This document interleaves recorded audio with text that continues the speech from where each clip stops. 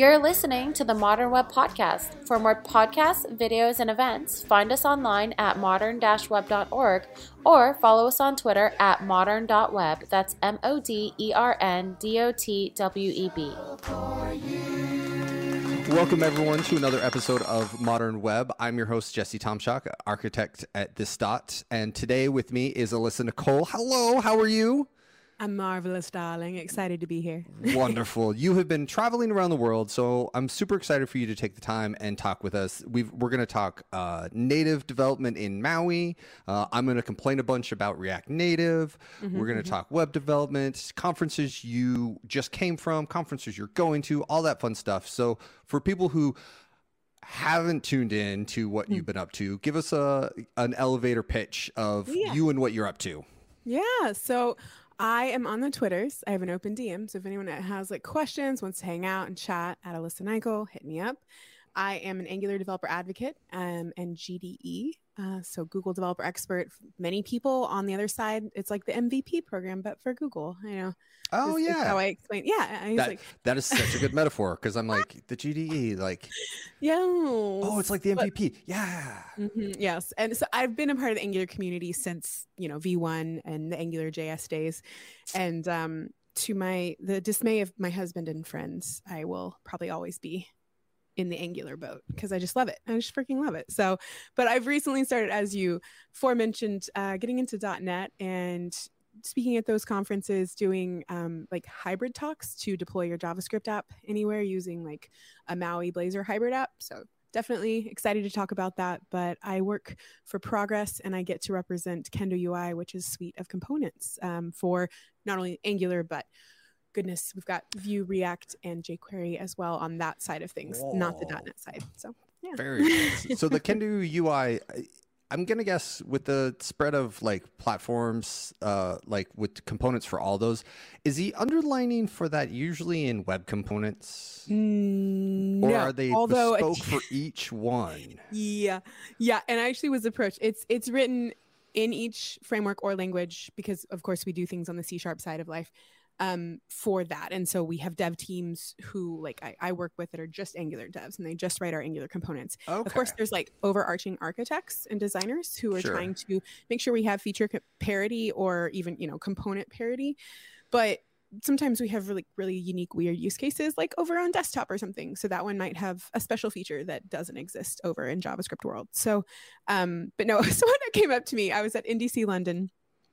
I gave a talk and I was working the booth and they came up to me and they're like, so like it's written in, Angular or it's written in like React or whatever for that language. And I was like, yes. And they were like, isn't that a lot of work? And I was like, yes. Yes, it is. I don't, but it's definitely worth it because I've worked with wrappers around components before, like for different frameworks, and it is noticeable. Not only the performance but the developer experience. So yeah, it is a lot of work. And that's really like I asked that question specifically for that is what I was getting at. Like the ones that are like web components use anywhere, but like then they are sort of like lightly wrapped up or lightly sort of sprinkled, as opposed to like Angular developers building Angular components and Vue develop, like they're distinctly different. There's a flavor, a sort of like, this isn't quite right. Exactly. Yep. Yeah. And obviously our Angular dev team is going to know like the ins and outs of the Angular framework and the best ways to write components for that framework. And it's the same for every, whether it's a library or framework that we're building for. So I think, I don't know, I'm really grateful that they're all written natively, I guess you could say. So yeah. Yeah. And so you've been talking at .NET conferences. I know it's been weird. I'm super interested in like the jive, the feelings, are the backend conferences cooler than the JavaScript conferences? Are they so I have been to, I think 2 different big. I've been to NDC London, and all the NDC events are like bigger name in the .NET community. NDC Oslo, I have been told, is the one to be at, but London was pretty big. It was about the same size and vibe, honestly, of NGConf. Have you been to? I usually do the React tours. Yeah. So it's different. Like when I mention that I'm a web dev or that I know JavaScript or maybe even like JavaScript, I do get this like gut reaction from many. Are they sort of shocked? Are they just like, yeah, I would say they physically back away from like me, we don't most say that out loud. Like yeah, they were like I have a disease or something for liking JavaScript. No, it's hilarious. They're few far between of someone who's like me who likes both, right? Is interested in both sides of development. But it's very different. Like the vibe is different, I would say, from JavaScript, and it's not bad. And there's a lot of just really like, it's why I was attracted to this industry in the first place, is just like intelligence across the board, you know, just like really smart people where you're like, oh, I see you, you know, you might be working. What you're doing. Yeah, I see. Yeah, like, you might be working with service buses, but you know, you're still doing some cool stuff, right? Like I'm not going to judge you for being on the back end. So, but it's just, it's been hard though, because I feel like I have like my groove in the Angular community where I know, I would say like 95% of the people, like the main, you know, people who keep coming back, big names in the community.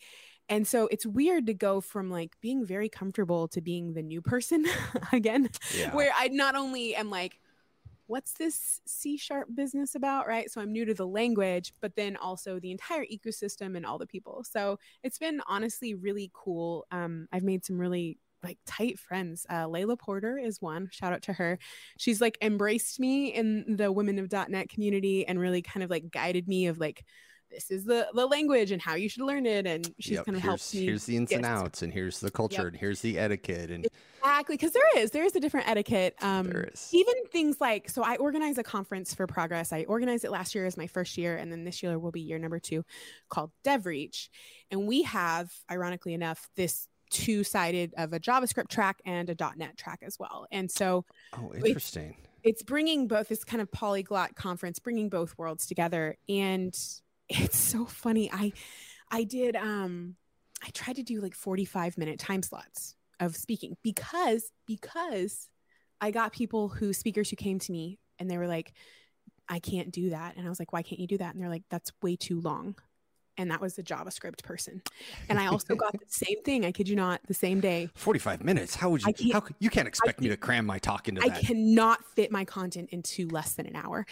And I was just like it's just so misaligned sometimes, and the expectations, even I think from the audience, and then like that has been built from that culture. And so it's fascinating to me, and I do wonder, because for things like that, I'm like, why is that? Why is .NET so different? And I think my friends say, well, there's a lot more complexities to explain to certain pieces in the back end that it's like just impossible, like if you wanted to touch all of the things.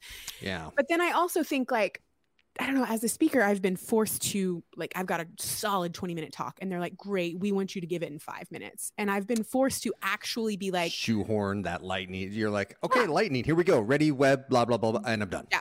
Right. Well, and it makes you honestly pick out, okay, if they can only walk away with one thing. And I feel like there's like people who've been around in the .NET community and industry who've never been forced to like shoehorn, so they just like used to filling that much time, everything right? is important. Yeah, it's funny when you say 45-minute talk, my initial emotional reaction was, holy shit, that is a long talk.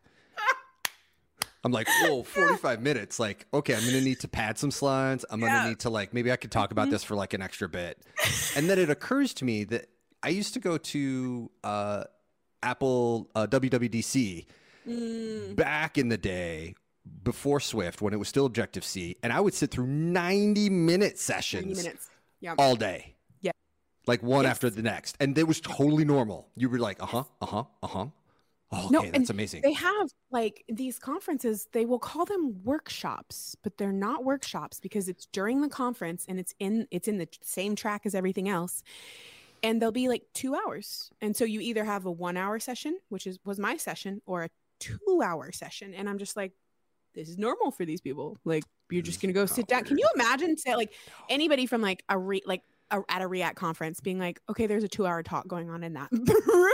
Nobody would go. Everyone I think everyone would show up at the end to be like, who is still here? How did you talk for 2 hours? You're like, you mean a workshop? And they're like, no, it's a talk. And you're like, my God. No, it's 2 hours. It must be a workshop. It has to be a workshop. It's gotta be a workshop. Yeah. So it's fascinating. It's been, I don't know, it's stretched me as a speaker to like be comfortable, not only with like, you know, because I have a talk right now called deploying your JavaScript apps with Maui Blazor Hybrid. And I think I have a cleaner version of that, but that is what the heart of it is. And many people are like, hour? Can you do for an hour? And I'm like, I can try for an hour. So. Man, how many bottles of water do you need? Like, you're gonna need, it's like a road trip. I'm gonna need a coffee and a water and some beef jerky and a bag of chips and like some Skittles. What prepped me for it? Because before, I'm right there with you. I would have been like, heck no, there's no way. Streaming. Like during COVID, getting into streaming, because streaming was like my worst nightmare at the time. My boss was like, we want to start a Twitch channel. And so we have a Code It Live Twitch channel where all the DevRels get on and do a show. And like, whether it's weekly, bi-weekly, whatever, they get on and they just do their thing. And it was absolutely terrifying because I was like, great, people get to watch me live code on a regular basis. Yeah, it sounds like just disgusting. But like on the off the cuff, like this isn't prepped. Like you're not spending like half a day preparing or a week preparing. You can't, because if you're going to do 1, 2, sometimes 3 shows a week, you don't have time to prep and record. So and sometimes it really is like, just live. Sometimes it turns into like 4 hours of just live coding, right? Yeah. And so I got comfortable, like just being just hella uncomfortable in front of people. And so that's why whenever, you know, now my boss is like, ooh, what about this .NET conference? And I'm like, you're like, YOLO, I'm in. Let's do it. What could happen? What could happen, right? I went to my very first one in Poland. Here, I will tell you what can happen. People can be really not mean, abrupt, to the abrasive? Point. Where they like just say it like it is, and you're like, oh my, that's an opinion, honest. And that's something. And sure, they have. Have you seen this at any JavaScript conference? Is this the one where they're like, it's not really a question as much as a comment? Yeah. I have seen that. I've seen the audience tell them to sit down. Oh, what? Yeah. What? Where they're like, it's not really a question, more of a comment. And somebody else in the audience was like, nope, sit down, dude. Nobody wants to hear your opinion. And he was like, okay, thanks. What the heck? Like self-policing conference people are like, I don't want to hear it. Like neither does the person on stage. Just because they're just gonna be like, great, thanks for that. So NDC does the bucket system with cards. So when you walk out, you put a red card, a yellow card, or a green card in the bucket based on if you thought the tug was awesome or sucked. Oh, okay, for like a sampling. Mm-hmm. Okay. Have you seen this? No, I have not seen this. Is this just a back end thing? This is cool. I like this bucket idea. Do you? I mean, I got 2 yellows, and I also had 2 people leave within the first 10 minutes.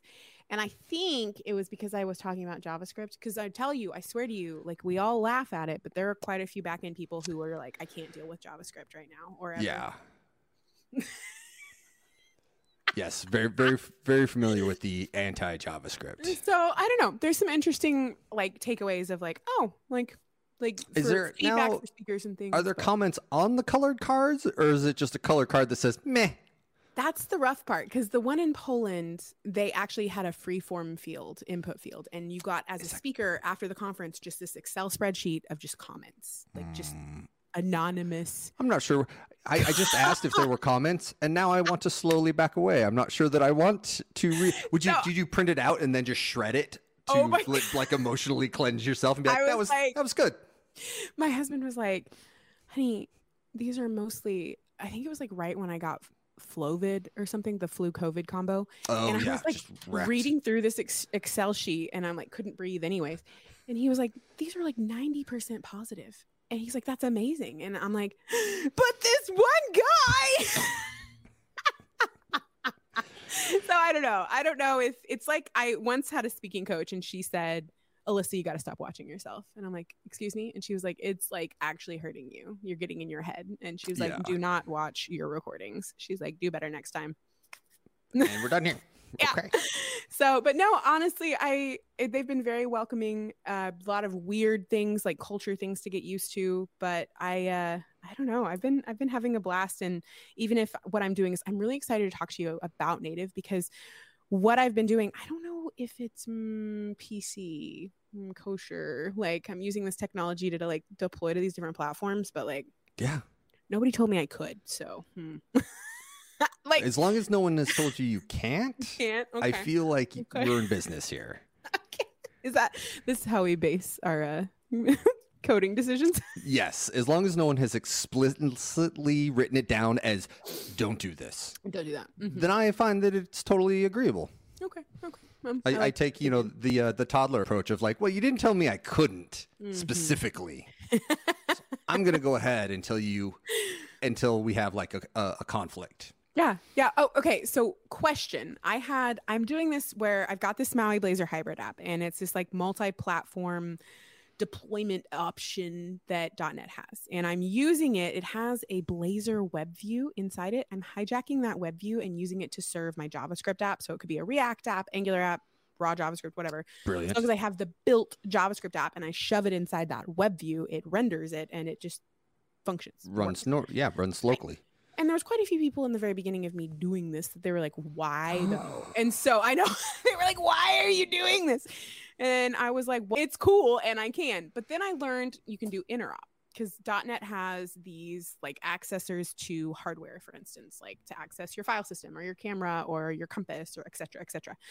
And so I started learning how to basically make the JavaScript side talk to the .NET side and like display things or use things in the application from the hardware. And so I thought that was like really freaking cool. But I recently had I was trying to deploy with my Little Pony application, and I got told by the App Store that I don't own Hasbro rights, which I'm like, what? Yeah, Who you. owns Hasbro rights? Come on, let's be honest. I did request to Hasbro to be able to use the My Little Ponies in a demo, but their lawyer like auto reply was like it could be up to 9 months, and I was like, who has a 9-month reply policy for ponies? Like, hey, ponies are important, man. Hey, I feel like I like Applejack as much. Applejack is easily my favorite. Really? Where are you from? Where do you live? Phoenix. Phoenix. Rainbow Dash is all right. Applejack is kind of my favorite. My mom recently got me her. Yo! Pinkie Pie is my girl, man. Oh, like, that's she's my good. Spirit animal in my heart. But so I have yet to deploy my demo app because I'm trying to get away from copyrights. But is it possible? Like, so you need something like My Little Bronies? So I need to be like, it's not really ponies. Look away, right? Yeah. But I'm wondering. I was told that I'm actually probably going to get flagged because of my interop, and I was wondering if you've done anything like this. No, I don't think you're going to get flagged for your interop. So I've shipped several like React Native apps that run interop, and I've shipped like capacitor JS apps, which just run in the web view, and then I write Swift and run that same interop bridge. So like, because you're giving them just the bundle, and like they're just going to run it through the screener for private APIs, which as long as your bridge isn't like digging into stuff you shouldn't be using, you're totally fine. There's like public like file system stuff that you shouldn't be touching that's like only available in like raw Objective-C stuff on Mac OS and stuff. So like unless you're really like swizzling into stuff, you'll be totally fine. Like because I've shipped like the one you usually get is like, this is just a website wrapped as an application. And that's like, if you try and do like a jQuery mobile thing where you're just shipping like a blank website and just taking out like a PWA. Like if you try and take a PWA track and bundle it, you'll get hit with a website wrapper. But the interop stuff is never a concern. Okay, because I thought they would be like, you're accessing like the camera without, I don't know, doing it the Swift way. I don't know if there are usually, you might need plist permissions. Oh yeah. But if you've already run those through to get interop access, those are it. Those are all they're going to look at is that plist file and be like, what do you want access to? Does your plist match what you're actually using? What you're actually using. Yeah, because it's like you're using geolocation, but I see you haven't plisted it and you're assuming you have access to it. That's a no-no. That sort of stuff. Those are the things you'll get flagged for. And you told me earlier, what's your stack again for native right now? You're using. So I'm using Tauri right now. Tauri. Tori.app. And the reason is I am trying to like, Mastodon has picked up a lot. Mobile apps are huge, but I need just something simple on my desktop because this is where I spend all my day. And, Elk is in Vue and they've got a really nice PWA. So shout out to elk.zone. Nice. But I need something to just compose and keep track of drafts, like literal micro blogging for Mastodon. And I was like, I'll do this in a desktop app. And my usual stack is React Native, but Tori is like a Rust backend and then like a web view on top of that. And then it has all those interops built into it. And it uses the web view, then your platform web view. So on Mac, it's going to use WebKit. And on Linux, it's going to use Chromium. And on Windows, it's going to use Edge's Blink. Is that what Edge is using these days? Blink? Like whatever is shipped with the OS. Oh. And so it's Electron-esque. Is it better though? Is it more performant? So it's Electron-esque, but there's no, it's not shipping with a compiled V8. There's no node. There's no node in it. So you literally do a static client and Rust underneath for any sort of interop. Okay. Which is this interesting paradigm if you have been in the JS space for so long that you're like, everything runs server client. And then you get over here and you're like, shit, I don't have Node, which is this weird like, I'll just access this. Oh, crap, that doesn't work. Oh, maybe I'll try that. No, that doesn't work. Yeah. And it's been like 37, oh, shit, that's not there. Yes, yes. Which is, have you been going through this where you're just like, I need to, nope. Yeah, well, and especially because I'm in this weird world where I'm developing in the JavaScript side, anticipating this API to be here, but until it's bundled and shoved into the .NET app, I don't actually get to test it. And so I'm just like, this will work. Sure. Build. I'm sure there's got to be a better way to do this, but this is the way I'm doing it. So yeah. Tori, you might want to check out Tori. So they've got a nice dev mode where it opens up the interop and allows the Rust to recompile on the fly on changes. So it's doing a file system watch and it will serve up changes. It'll swap out your static bundle on your JavaScript on JavaScript changes. And when you change the bridge, it rebuilds that. So that really, could give you some good ideas on how to tap into your Blazor Maui sort of instance. Yes. Do you have, this was a question I was asked recently of like, what side to do the actual like logic from these things? Because you could do it on the .NET side if you really wanted to and pass back the bits that you needed to the JavaScript side, or you could just pass the access back to the JavaScript side, but do all of it. Like, do you have a personal opinion on where this belongs? So my tipping point has been like the rule of thumb that I've used for React Native for many years and now in this desktop environment is to do basic logic and anything that I need on JavaScript. Okay. And as soon as I need to leverage the bridge, like as soon as I go over, you stay put. So it's like if you need to like so in my instance I've got like SQLite and the Rust does all the fetch and get and stuff for it. Mm-hmm. So if I make a get request or like a get list to Rust, I expect Rust to do everything over there and then give back just what I have asked for, like in a server client relationship. Yeah. Okay. And then once I've got the stuff, if I need to like keep a list in memory or like iterate or like check a box or like filter, I'll do that over here in this side. So I try and keep like client server model in my head, like because the round trip can be expensive. Yeah. Quote expensive, but like how like it's like literally right there. So it's a matter of like, I like that though. I like this model. Is this like has this already been answered in some other world? And I'm like just stumbling into this paradigm of like, where does it belong? No, because absolutely not. So I have come across apps that will do 100% on the back end. Everything right down, and it like the modeling, the view, or the modeling, the controllers, the logic, everything is down the back. Is that bad? I think it's more comfortable for that project, more comfortable for that team. Okay. And the view is literally just dumb views that present data, and that's all they do. Mm-hmm. Like you click a button, that button click action invokes backend calls. Mm-hmm. Like it is literally just this is a view and that's all I want it to do. And that's okay. If the team is a Rust team and you are just shoveling all that stuff, or your team is a .NET team and you're just shoveling all that stuff back, great. No, So be it. Okay. Are you I like hella comfortable on all the sides, all the stacks? Very comfortable in JavaScript, very comfortable in Objective-C, and like I will stumble my way through other languages. So you never made like a hardcore jump over to Swift? Man, so I did a couple. So for those of you who follow the Swift journey, Swift came out and we were like, oh shit, this is amazing. I was still doing native development and it's like, hey, this is great. I love everything about it. I'm doing it. Swift 3. So we're into it about 3 years and they're like, okay, we're going to make some changes and you're going to have to mostly rewrite all the Swift you've done the last 2 years. And I like looked around and I was like, are you kidding me? Was everyone cool with it? Apple just sort of tells you this is what you're going to do, and you just sort of have to swallow it.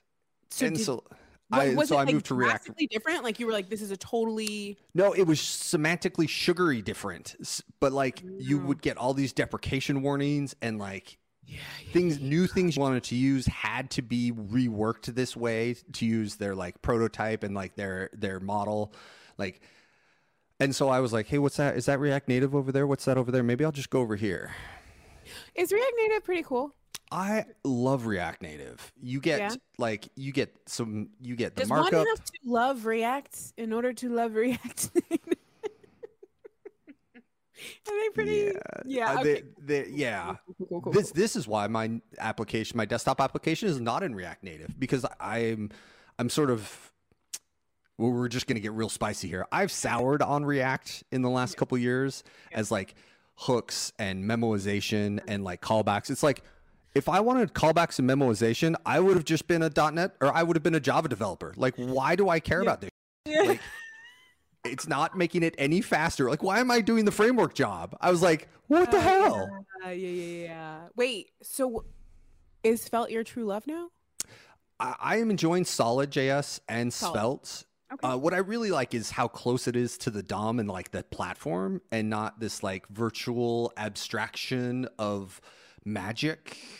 Like when I started doing React and like teaching React, we would start with React create element, and you would stick it on a .html file in a script tag, and you'd be like, okay, now we're making elements, and then we would build on this until we had classes, and people are like, oh, this totally makes sense. Now it's like, it's a React app, and people are like, does it make HTML? And you're like, I think so. Does it make HTML? I don't know. We shove our CSS in it. We shove our HTML is what comes out. Yeah. Okay. Yeah. So. Okay. No, I came over. I rolled over to my husband's desk. He said, help me debug this. He was working on an animation that he couldn't get the timing right for. And I go, show me the animation. And he was like, you're looking at it. And I said, this is JavaScript. He goes, it's a JSX file, honey. And I go, this reaction, did you just like slowly roll away? I was like, I don't know if I can get past this to help you, but okay. Now, as much as I despise like the semantics of React right now, the JSX I feel comfortable. Like, I'm totally fine with, because it's like I look at Svelte and I think like there is these. I've got curly braces and like a pound if, or like a v dash if, and like, is that more helpful than just JavaScript? Like, because I'm just like, or like an ng if. I'm just like, really? Like, we're just making up tags. Yeah, we do have quite a few of our own little. And it's like, well, you can't iterate in a JSX file. And it's like, well, you put the brackets and then you just map, or like it's just inside there. It's just JavaScript. Like, it's a clean vocab of like, what do you get? Basic JavaScript. Okay. It has to return. It can't be a statement. It's got to give you a value back. Like, it has to evaluate to something. So Svelte, you're saying both Svelte and Solid are closer to the DOM and they're less like. So so there's no virtual DOM. So like Solid.js actually uses JSX and has some sort of React-y type look to it. Was it written by React peeps, or what did it? No, it came from Ryan, who I feel like has went down the journey that I'm sort of experiencing, where he's like, dude, I've had it.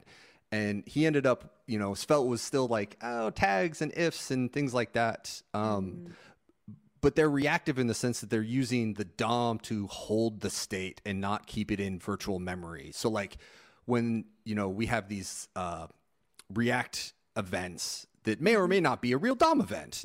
Actually, none of them are real DOM events because we're like working over here. And it's like, are you an event? You really learn this when you have to TypeScript it and you're like, are you a real event? No, you're this fake bullshit event. What kind of a bullshit event? I don't know, a click. And you're just like, oh my God, how many layers just before I get to click? And you're just like, you've like TypeScripted, because I know quite a few like React people with React backgrounds that still haven't like, was that because why do you have TypeScript knowledge? So several years ago, I had another like identity crisis. And that led you to TypeScript?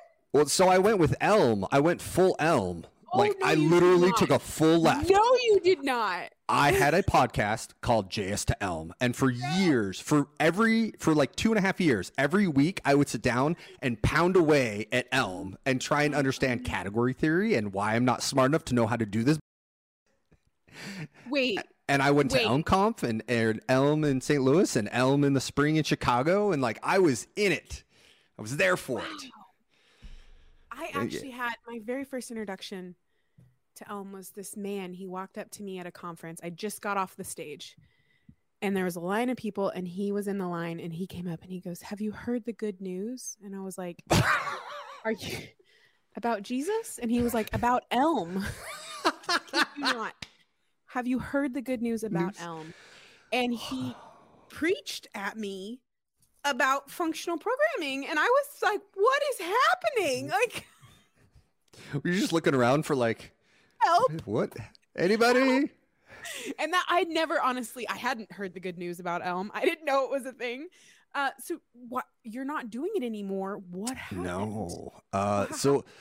So Evan Shkaplitsky, the creator of Elm. Did you just make up that last name? I have never been able to say his name, so it was a running joke for many months where it's like Evan Gablitsky, Evan Shablitsky, Evan Shapudalitsky. So he was hired by a company, No Red Ink, to sort of maintain Elm, and they sort of stewarded the language. It's not active in the sense that they haven't released Elm code or updates in like 4 years. Oh, really? Yeah. Oh, I had no idea. So they would tell you that it's done, but I feel my thoughts are it's essentially abandoned. Oh, okay. Can you, question, is it possible to be done in our line of work? Is that a thing? No. I guess it's like it's like a walking corpse. Okay. Because like the repos exist and you can open issues. There isn't anybody on the other side. Wow. And does everybody know there's nobody on the other side, or is this like a hush-hush situation? It's one of those things. It's like, well, he's not transferring the repo. He's not working on the repo. He's moved on to something else. You cannot make changes. It's not open for like, you can fork it and be on your own, but nobody has taken up that, sometimes groups will come in and be like, oh, we have the fork, and they get the sort of popular movement behind them and they sort of move in this direction. And that hasn't happened. Everyone who was on Elm is just running in their current state of Elm. And I had no idea. Is there another contester in the same realm as Elm, or there was PureScript, which was of the same idea, which is like a functional paradigm for web development. I am so impressed with you. Like, you went all the way, man. I wanted the functional. I was in for the functional Kool-Aid, and I thought this has to be a better way. And most of it was born just out of sheer frustration of like, I'm so tired of trying to like test and like find these components and stack these together. And like, we'd moved away from Redux, which was super. I love Redux because it's like, where does data go? It goes that way.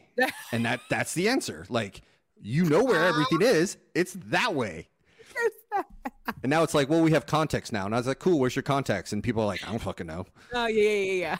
It's like magic. It's just like, where is it? It's everywhere, nowhere, Jesse. Your context is all around us. It's like, that was one of the reasons why I was like, why would I ever leave? When people look at me weird for just being in love with Angular, but like, there's a lot. See, I'm super envious that you were like enjoying your platform and language, because like I'm so salty about mine, and I can't find a better one. It's just like, well, and there are quite a few people who are like, "Wow, do you see how verbose it is?" And I'm like, it is beautiful. Yeah, it's it's verbose because it's easy to read. It's not like this like inherent like, oh, it should be more abstract. Like you're leaking too many details and blah blah blah. I also love the amount of like the community, the amount of people, like the level of like the knowledge base, I guess. There's quite a few people who are like, it's very rare that I'm like the first person to try to do something. You know what I mean? Like that's like and I love that the exploring and the sort of the bounds of it have really pushed because it's so mature. Yeah. In React, then we've decided like we're gonna go to like, you know how like .NET's like they call themselves mature. They call us childish. Do you think like rightfully so? I mean, .NET's been around since like the 90s. Yeah, a long time. Yeah. Do you think we're gonna end up like them? Where like one day we're like, you know, old and curmudgeon, bitter. Did you say old and bitter? You're like, I'm young and bitter, so. No, I just wonder if like, because there's so many people. I run a stream for Sasha Grief whenever he does the State of JavaScript survey.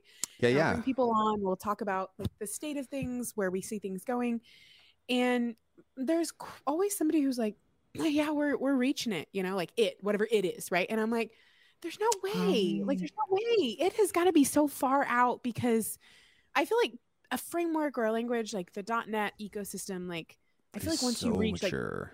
Like I'm like, man, I feel like we got another 10 years before it is even close. But is that just me? Do you think we're close? I don't think we're anywhere near close.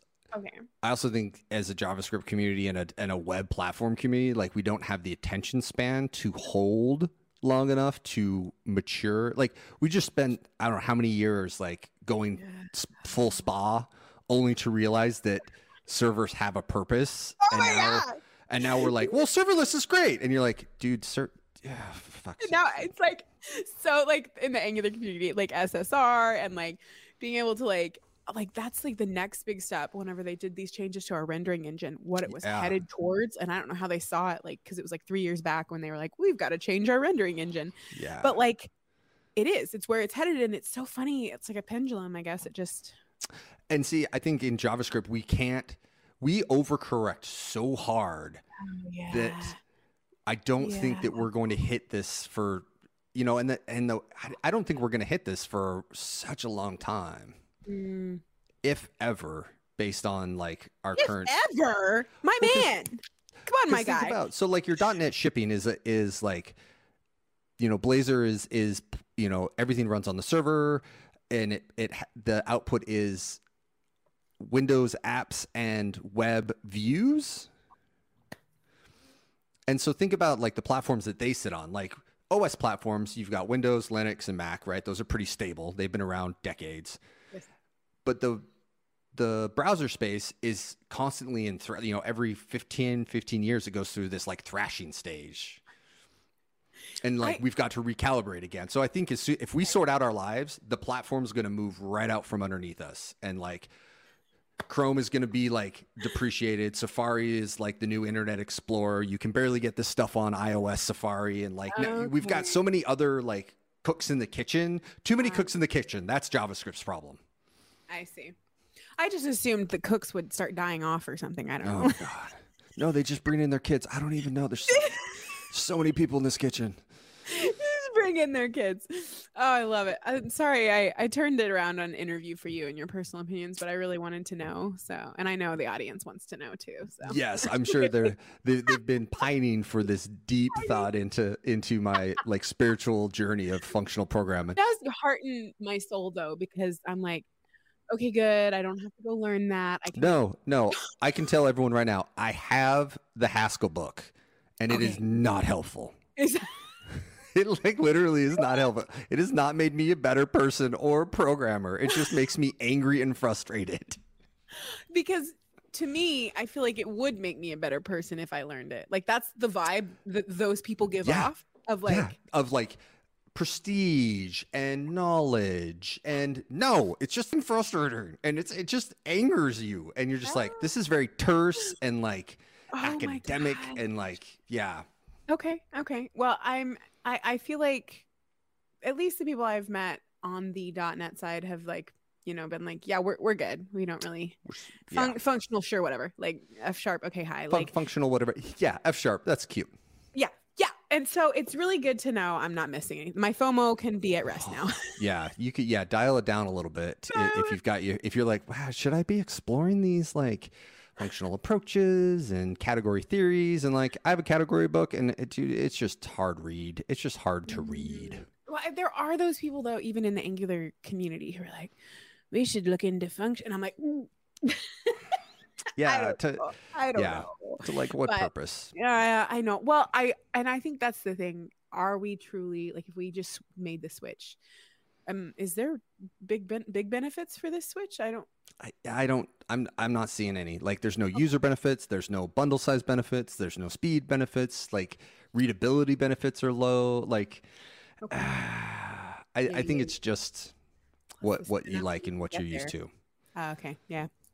Well, that's what surprises me, because with things like this, I always anticipate like I'm missing the golden egg. You know what I mean? Like, I just don't see it. Everyone else who's smarter than me sees the egg, and I'm just gonna find the egg at some point. Once like I learn the cake, the egg is a lie. The egg is a lie. Oh God. Okay. So if you're staying in .NET, tell me what Maui. So I know .NET. I used to ask server admins like some IIS servers back in the day. Ooh. But like, was that fun? No, it was miserable. Oh, it sounds cool. You sound so like legit there. Oh, well, was that like, it was like it was like IIS is like path based. So it's like they would give you the version, and you would take the little folder on your Windows server and like drop it in here and like restart the server, and it would be like, oh, here's my new path. If you saw it, you'd be like, seriously? That sounds fun. I don't know. You copy it to your desktop in case you break it. Yeah, same, right? No. So what is? I know Blazor is like the. Okay, walk me through what Blazor is, because I want to see the WebAssembly part of .NET, but that's not right. Yeah. What is Blazor? What is Maui? Yes. So Blazor is like the .NET developers' excuse to not touch JavaScript. Okay, brilliant. I love everything about it. So you, instead of like HTML, you're writing in Razor files. Ooh, fancy. Yeah, I mean, and then you're exactly right with the. Maybe that's why they don't like us, is because when they talk about their Razor, like when they create files, I just mock them about it. And they're like, maybe that's why they don't like JavaScript developers, because I'm over here like, ooh, Razor. It goes so much deeper than that.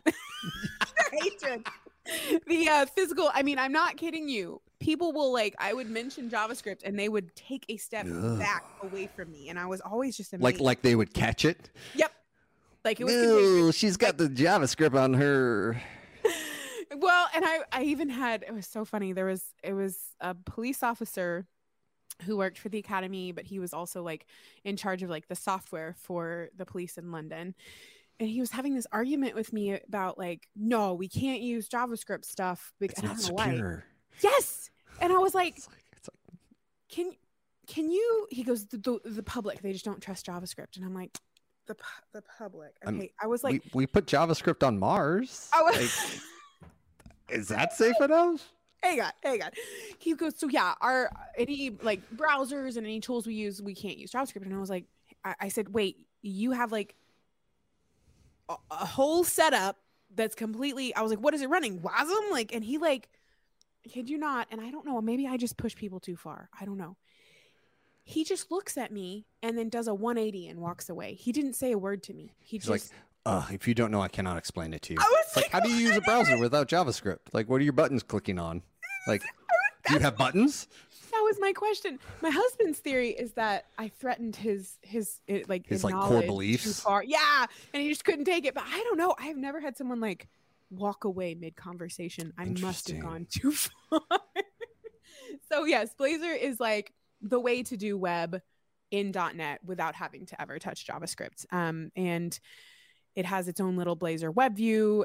Now, okay. Does it do live render like Elixir's live view? Is it sending events on a WebSocket back to the server for stateful changes and shipping the diff back, or is it really more Ruby on Rails style where we're like temping events? I have absolutely no idea. And like because I only use it for the web view that it provides.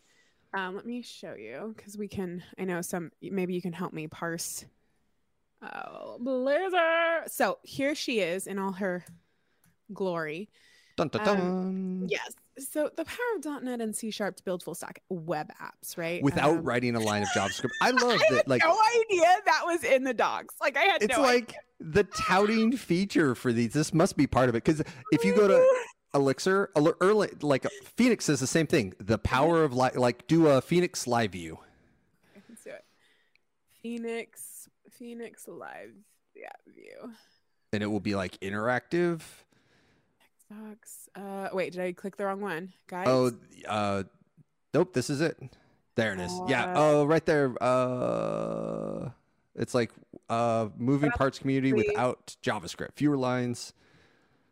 Join the gurus. So this is the same thing? Is this? So this is like the back end, and then you ship so you write this little template. If you scroll down a little bit, it like does the install. Okay, and then it like has all these things. Oh, and then reusable compiler built in. No, they used to have it used to say no JavaScript needed. What? Okay, so hang on. Question: who's writing Phoenix? Is this .NET-y or is this just anybody? This is in Erlang. This is in a different language, but it has the same sort of vibe we're a server rendering, but no JavaScript, none. I am really I would run anywhere, productive, web. And so native. it encapsulates the web view, so it ships with its own hybrid. This is super cool. It's Blazor's it's not bad. Like, honestly, if I didn't love Angular so much, I'd probably get more into it. It's not widely accepted, going to be real honest. A lot of people in the .NET community are hateful to new things because I guess wary maybe is a better word. Yeah.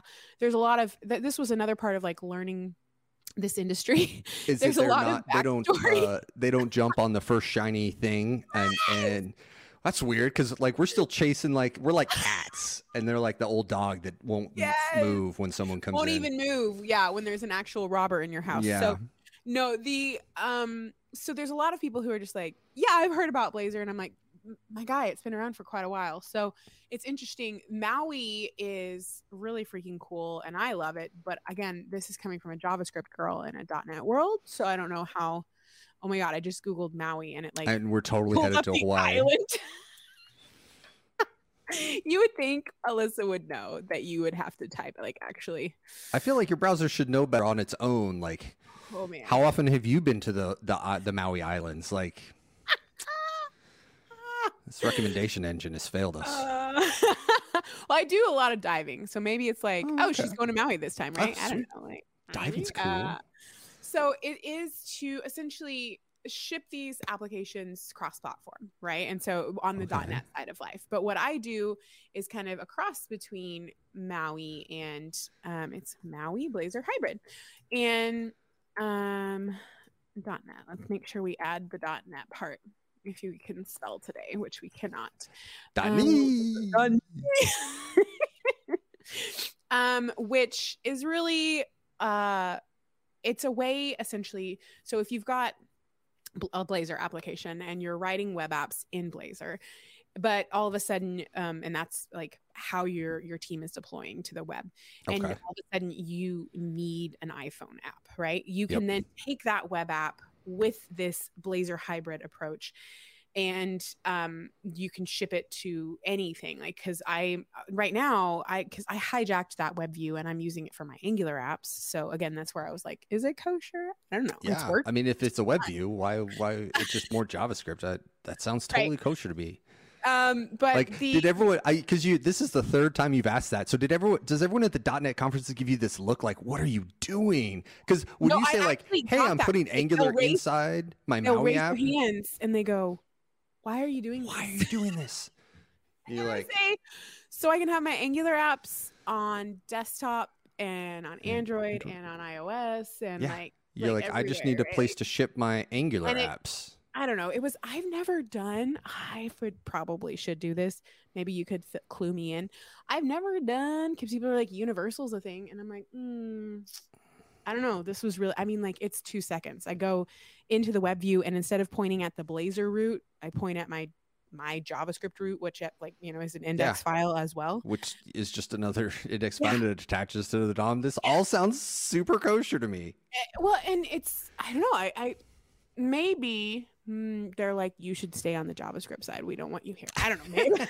You bring in too much JavaScript to our Blazor. Like, don't touch Electron, right? Like, if I need to do something specific functional wise for Windows or for Android, then there is either an API that supports that or like a way to write it for that device, because the controls aren't the same across every platform. They just aren't, and the needs aren't. And so that's where I was like, oh, this is really cool, because it's actually compiling down for that platform and doing like the calls that it needs to do. And so the deeper I get into this, I'm like, oh, this feels cool. Like, it's not just a web app wrapped in it. Like, I'm starting to learn actually about the user's needs on that platform and how to integrate properly. So this was so easy the hardest part was downloading Visual Studio. And that was more of like enormous, a moral, are they still doing that thing where it's like, the year is 2023, but you download Visual Studio 2022 and that's the most current version, and you're like, is it? And you're like, well, some people are still running Visual Studio 2019 with the compatibility suite, and you're like, what? Yeah, okay, so this was yes and no. So there's like sad. 3 different versions of Visual Studio right now. There's like an enterprise, a community, and a preview version. And for like the longest time, I had to use preview, which was like Canary basically, to use Maui. And then the kicker, oh my God, so much to learn, that Alyssa was like, I just didn't trust the people around me who were like, you shouldn't live code when you do .NET stuff. Or they were like, you shouldn't update before your talk, right? I didn't listen to these people. Well, I feel like update before your talk is a pretty hard, steadfast rule. So I like did update before my talk, and then all of a sudden like Maui just like wasn't an option in it's my like, version of .NET. And I was like, drop down doesn't work anymore. But the docs say it is an option in this version of .NET. So no, I've learned it would be there. They promised. No, I've learned to actually listen to these senior people who tell you not to do these things. I don't know. I was like, it's gonna be cooler. Like, people are gonna be so amazed that I'm like on the latest, on the cutting edge. They don't care. They just want your demo to work. Yeah, I mean, they're rooting for you. But man, if you're like, hey, I just updated the OS and the IDE, they're all gonna look around and be like, you are toast. Yeah. So no, I've been having a blast getting into this ecosystem and learning about cross-platform and even native. But it makes me wonder, like, since you've done actual native development, do you think tis better, or do you think we can approach likeness with kind of a hybrid approach? What's your thoughts? I think we can get 99% in hybrid. That's really high. I wouldn't have thought you would give us that high of a probability. I believe so, because I think the platform changes, like the things that you were talking about, those bespoke things where you need like specific core implementations of like on Mac OS, I want to put something in the menu bar that just like the menu bar is totally different. Like in Windows, like the menu bar doesn't exist. It's a start. It's down here. It's like a totally different UI. Like those are that 1%. I think the rest of it is 100% on board, because like you've got native speed, you've got Blazor and C#, you're shipping a compiled bundle And the view, like if you've tried to use like native views like UIKit or WinAppKit, like they're super clunky and they're really hard to like, you know, CSS and the DOM, and it has a UI structure. Like it's super familiar. Everybody understands it. You can create native elements and put them in a structure that makes sense. I remember using iOS design, and we had like structs and springs to bring items together and keep them a certain length apart. Oh my God, yes! And they literally used the word structs and springs, and I was like, this is dumb. Oh my God, that's too... Wow. And it's like everybody, like all your desktop environments have like re-implemented CSS ideology with garbage terminology. And it's like, well, okay. We can just use so CSS. This is where I love and also am worried about this approach, because I love it because my web app, all of my animations that I've built in, everything, they just work, and they're there in like the desktop or wherever I'm deploying to. They just work, and it's JavaScript or CSS that I'm writing, right? But I really worry about this part of, I can tell if I'm on a PWA, period. Yeah. Like I can tell. And I think that's because at its core, as a web developer, I am used to what the web user expects and anticipates. So I'm worried that those gestures won't be right. Those animations won't be quite right. The timing might be a little off, right? And then maybe it's like all click-based instead of tap-based, and there is a difference. And so that's where I'm like, can we actually achieve it? Like, or do you need to be a native developer to have a real web app? Like, or not a web app. I think that consciousness of like, you know, because I've got like the Elk PWA installed locally, and it's like, it's okay, but it doesn't, it misses. If you do that extra percent where you're like the file menu drop down, the preferences has its own window generation, like that's the 1% of like, hey, when it's in the dock, it only runs one instance on Mac, which is different than Windows, right? If you pay attention to that detail, it doesn't matter if what your view is in, if it has that feeling like it belongs on the platform, if you've gone to that effort, and it's not just like, oh, it's the same on both. If you're like, okay, I need a preferences on Mac, and I need a startup on Windows, and I've got a toolbar up here on Mac, and I've got like a start icon that you can pin on Windows. Those are the touches that people are looking for. And do you think that writing natively though pushes you towards that thoughtfulness, or do you think no? I think that thoughtfulness is there when you use the platform, and I don't think the language gives you the vocabulary to, it gives you a way to execute it, but using that language in those APIs don't give you that vision, don't give you that understanding. They don't give you the effort, they just give you another way to do it. So if you're going to put in the effort, I think you can absolutely do it. Oh, that's really heartening, and like I'm very encouraged for my cross-platform apps. Yes, now. I think cross-platform is a fantastic idea. I think we get into Electron problems because you're doing a web bundle like PWA and just putting it on all the things. Like when I open Slack preferences, I look at it and go, oh, this is wrong, and I can't tell you exactly why, but it doesn't fit in the rest of my environment. Yeah. So if you put in that attention, especially on like iOS and Android, like, you know, the gestures, you know, the things, the timing will be there. The touch is there. Like, you're not, the WebKit is fast enough. Like, Android's Blink is so fast enough that you're like, speed is not a problem. It's not a technology problem. It's an attention to detail. And if you get that, it'll be a great application. Those ponies will excel. I'm gonna get those copyright permissions one day, you guys, and then it'll be on. The ponies will be everywhere. Are you sure I can't convince you to just pick to the bronies? The bronies. I actually was made an honorary brony by other bronies. By other bronies. You have to be a boy to be a brony, but they knew my love for My Little Pony was so deep that they just brought you in. That's fantastic. Yeah, it was very welcoming. The brony community, check them out. Check them out. Everybody loves the brony community.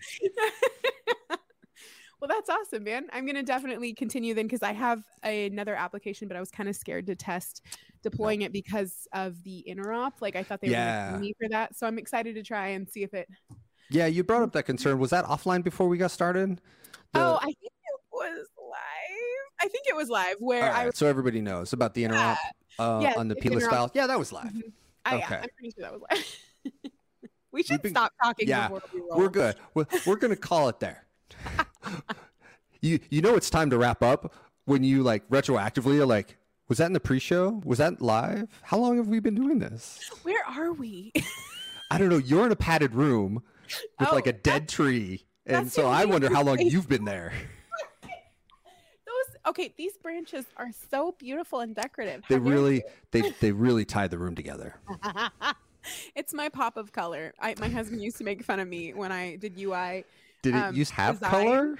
I would all have like grays, like shades of gray, and he was just like, "I love your aesthetic." I was like, I love "Thank it. The funeral vibe you bring is you." amazing. Funeral vibe. That's exactly it. Oh my god, yes, I love you. Oh, and yet I love Yes. My Little Ponies. That doesn't really, I don't. Which is a great contrast, like when they go through like the forest of evil, and it's just like bright pink ponies on a dead forest. So you actually, do you have small? I have my daughter's 12, so we did ponies about 6 or 7 years ago.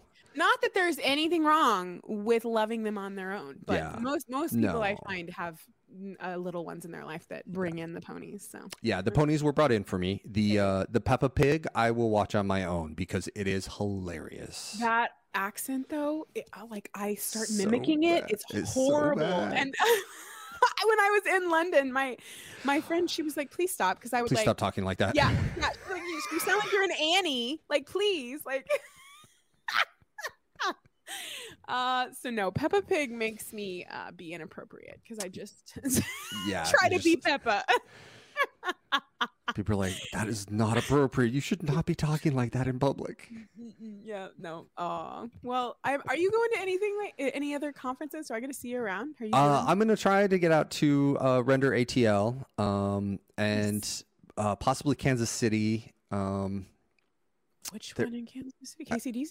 Different I think so. one? It's this summer in June.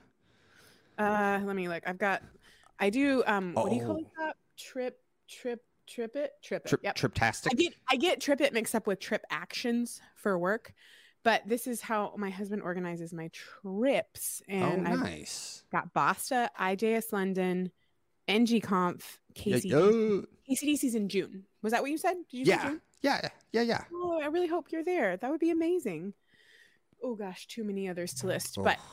it's a mix of like JavaScript and .NET now. So it's That's exciting. super cool. I'm so Yeah. like jealous that you like found another language that is like welcoming and accepting, and you like dug in and didn't bounce off of it like the moon. No, it's been really freaking awesome. And I think part of it is that I just love like learning, and there's so much. It's like when this is very telling of my personality, buy a book, if it doesn't have at least like a 4 or 5 series, or if it's not at least like 30 hours long, I'm like, is it worth my time?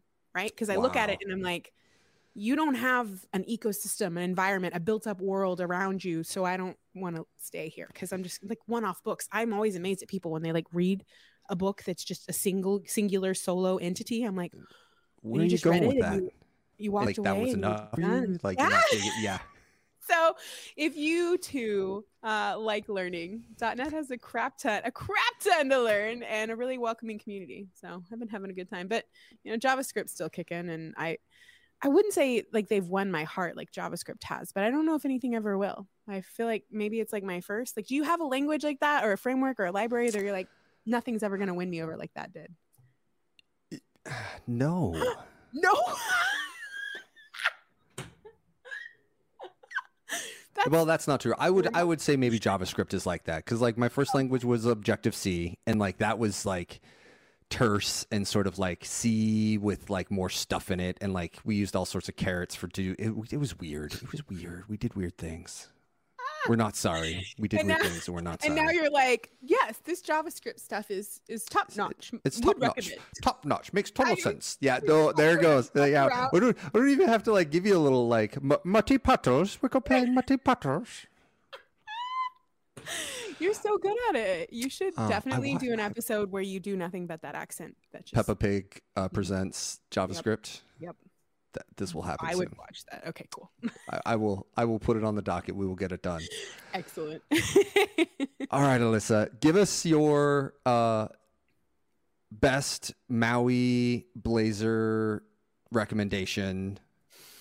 Oh my God. Like for a person to watch online?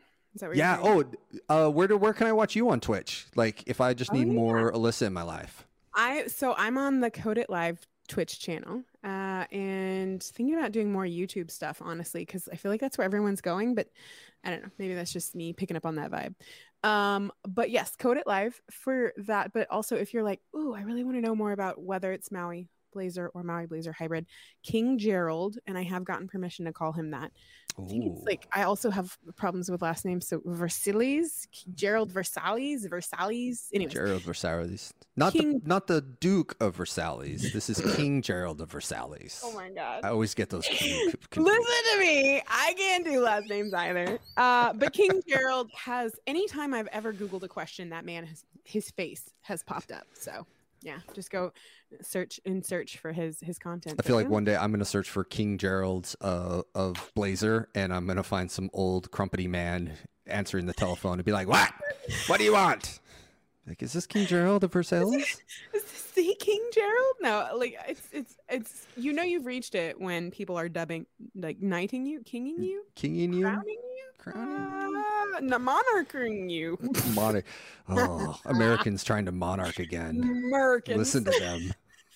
Okay, so one funny note on closing: the fireman, I mentioned in the pre-show that I had a wreck recently, and the fireman was asking me, because he wanted, I guess, see if I was mentally here, what town I was in, and I got that one right. And Nailed then it. The fatal question. I always knew this was going to happen to me in my life. Clean underwear? I don't. Who's the president? Oh shit. And I said, my sister, she goes, and I quote, "You said to this man, I don't think we should be talking politics."